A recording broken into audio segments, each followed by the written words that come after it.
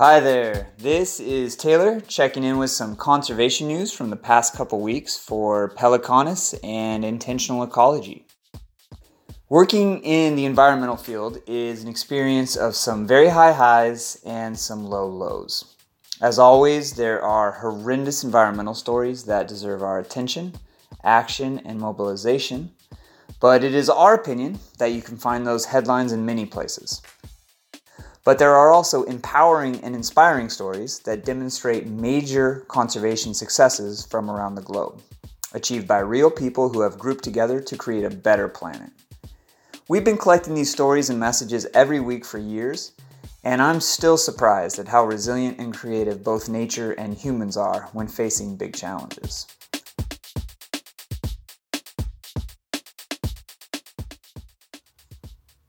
Hey everyone. For this episode, I have found some amazing Pelecanus news. We've got 6 articles for you, 3 in a category I'm calling Drawdown, and another 3 in what I'm calling Wildlife. Running the spectrum from technology and legislation to activism and rewilding, this episode is a great example of how diverse and disparate the conservation field is and what it takes to achieve meaningful success. All right, in the first one, in Drawdown, I was considering calling this technology, but I think it's right to be in this category. According to phys.org, applying rock dust to croplands could absorb up to 10 billion tons of CO2 from the atmosphere. Adding crushed rock dust to farmland could draw down up to 2 billion tons of carbon dioxide from the air per year and help meet key global climate targets, according to a major new study led by the University of Sheffield.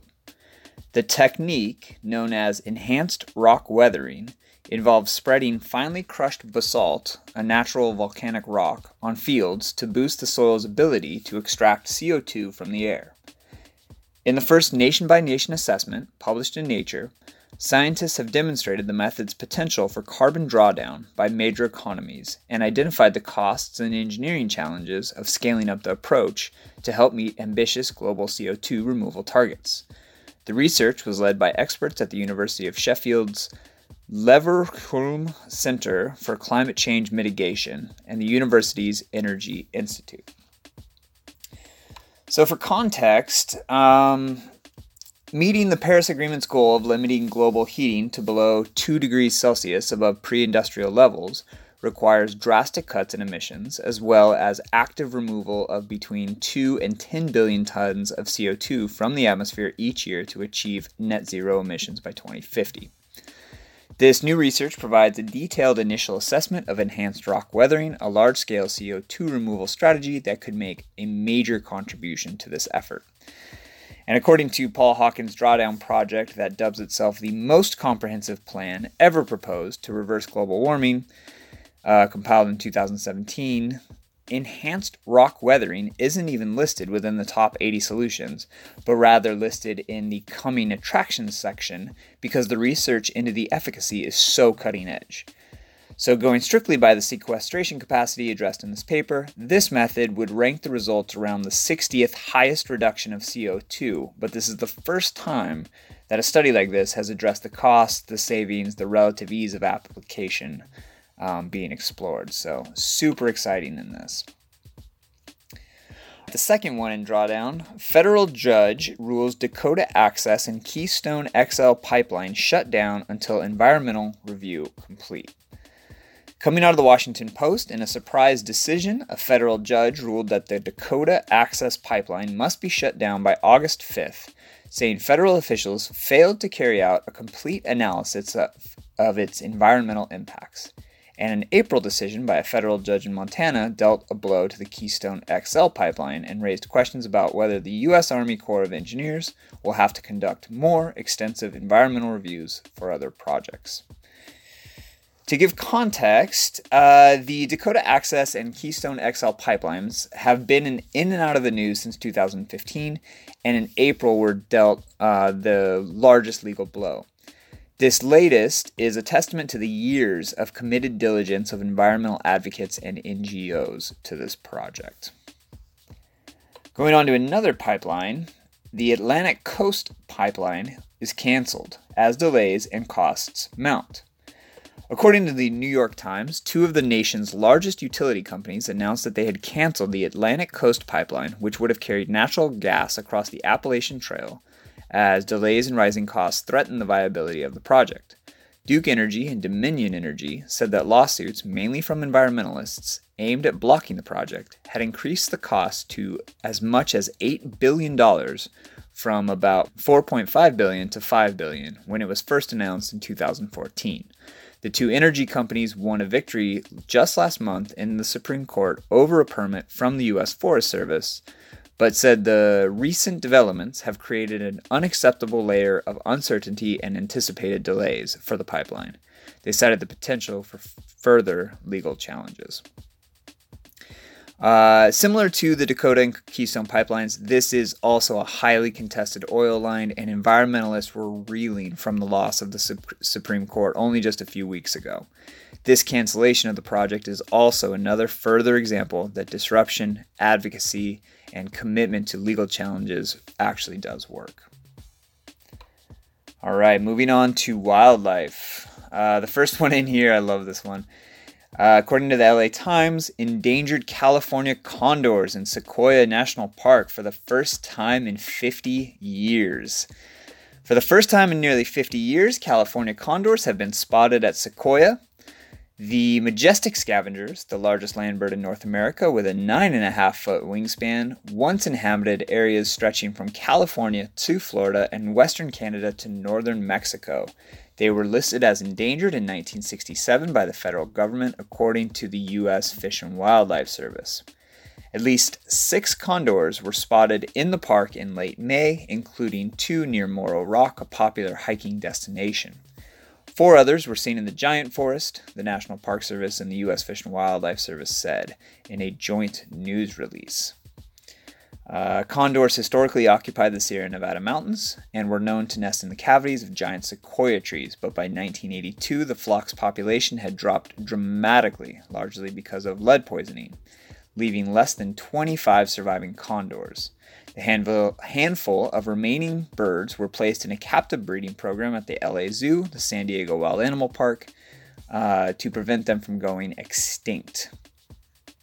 Condors were released back into the wild in 1992 in the mountains of the Los Padres National Forest in Southern California. The best place to go for context for this is listening to our Pelicanus episode of the Conservation Conversations episode, Big Birds and Tall Rocks, California Condors at Pinnacles National Park. Highly recommend you listen to that. It's a great episode that explains this rewilding project. All right, the second one in wildlife is from Earthjustice.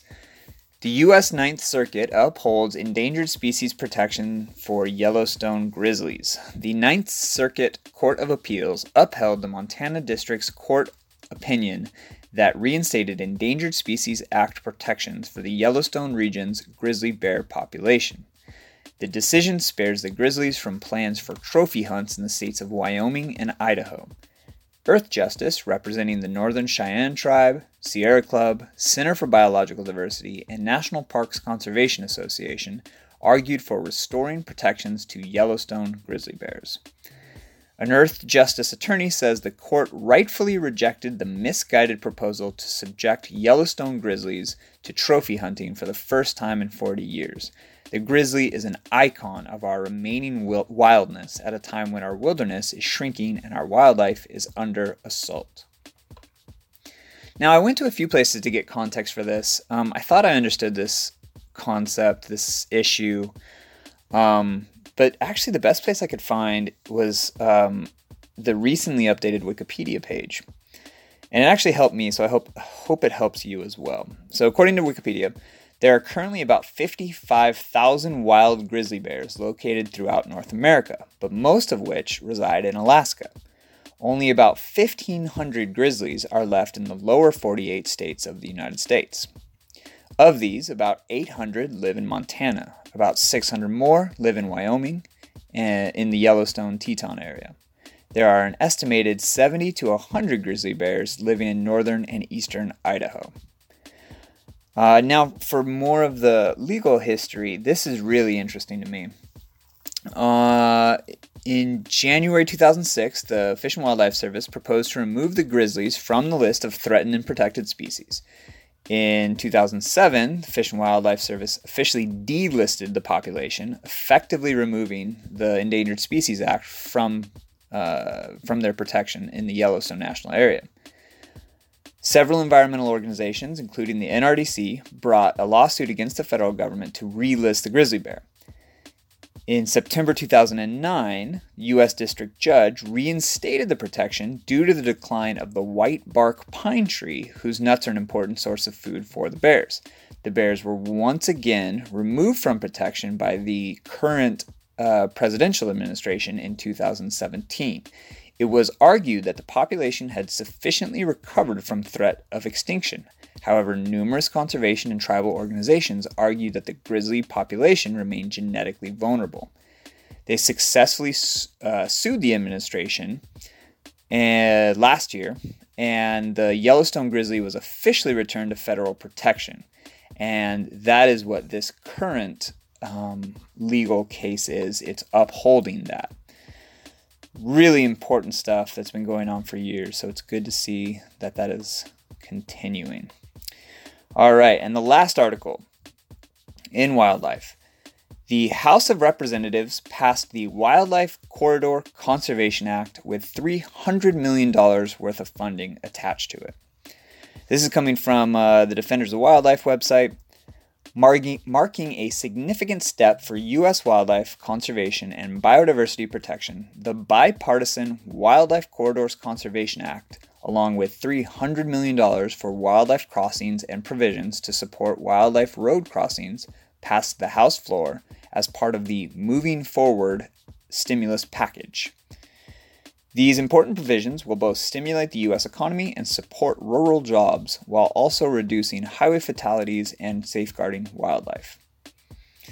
I didn't know the context for this, so this is really interesting.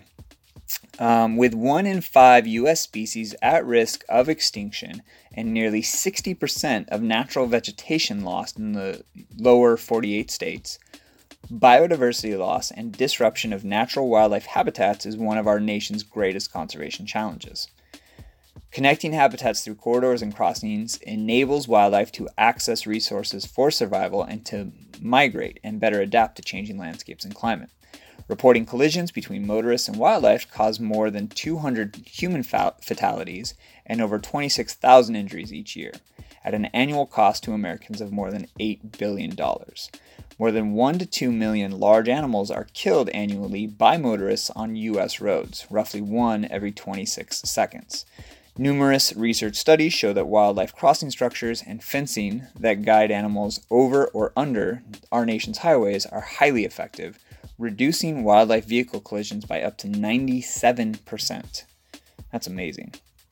This new act grants authority to key federal agencies to develop a national wildlife corridor system on federal public land and creates $50 million per year for the Wildlife Movement Grant Program to incentivize the protection of wildlife corridors by state and tribal agencies and interested private landowners on non-federal lands. All right, that was a lot, but man, it was great. I really love these trends, and I hope sharing them brings hope and optimism to your life as well. Thank you, and looking forward to talking to you soon.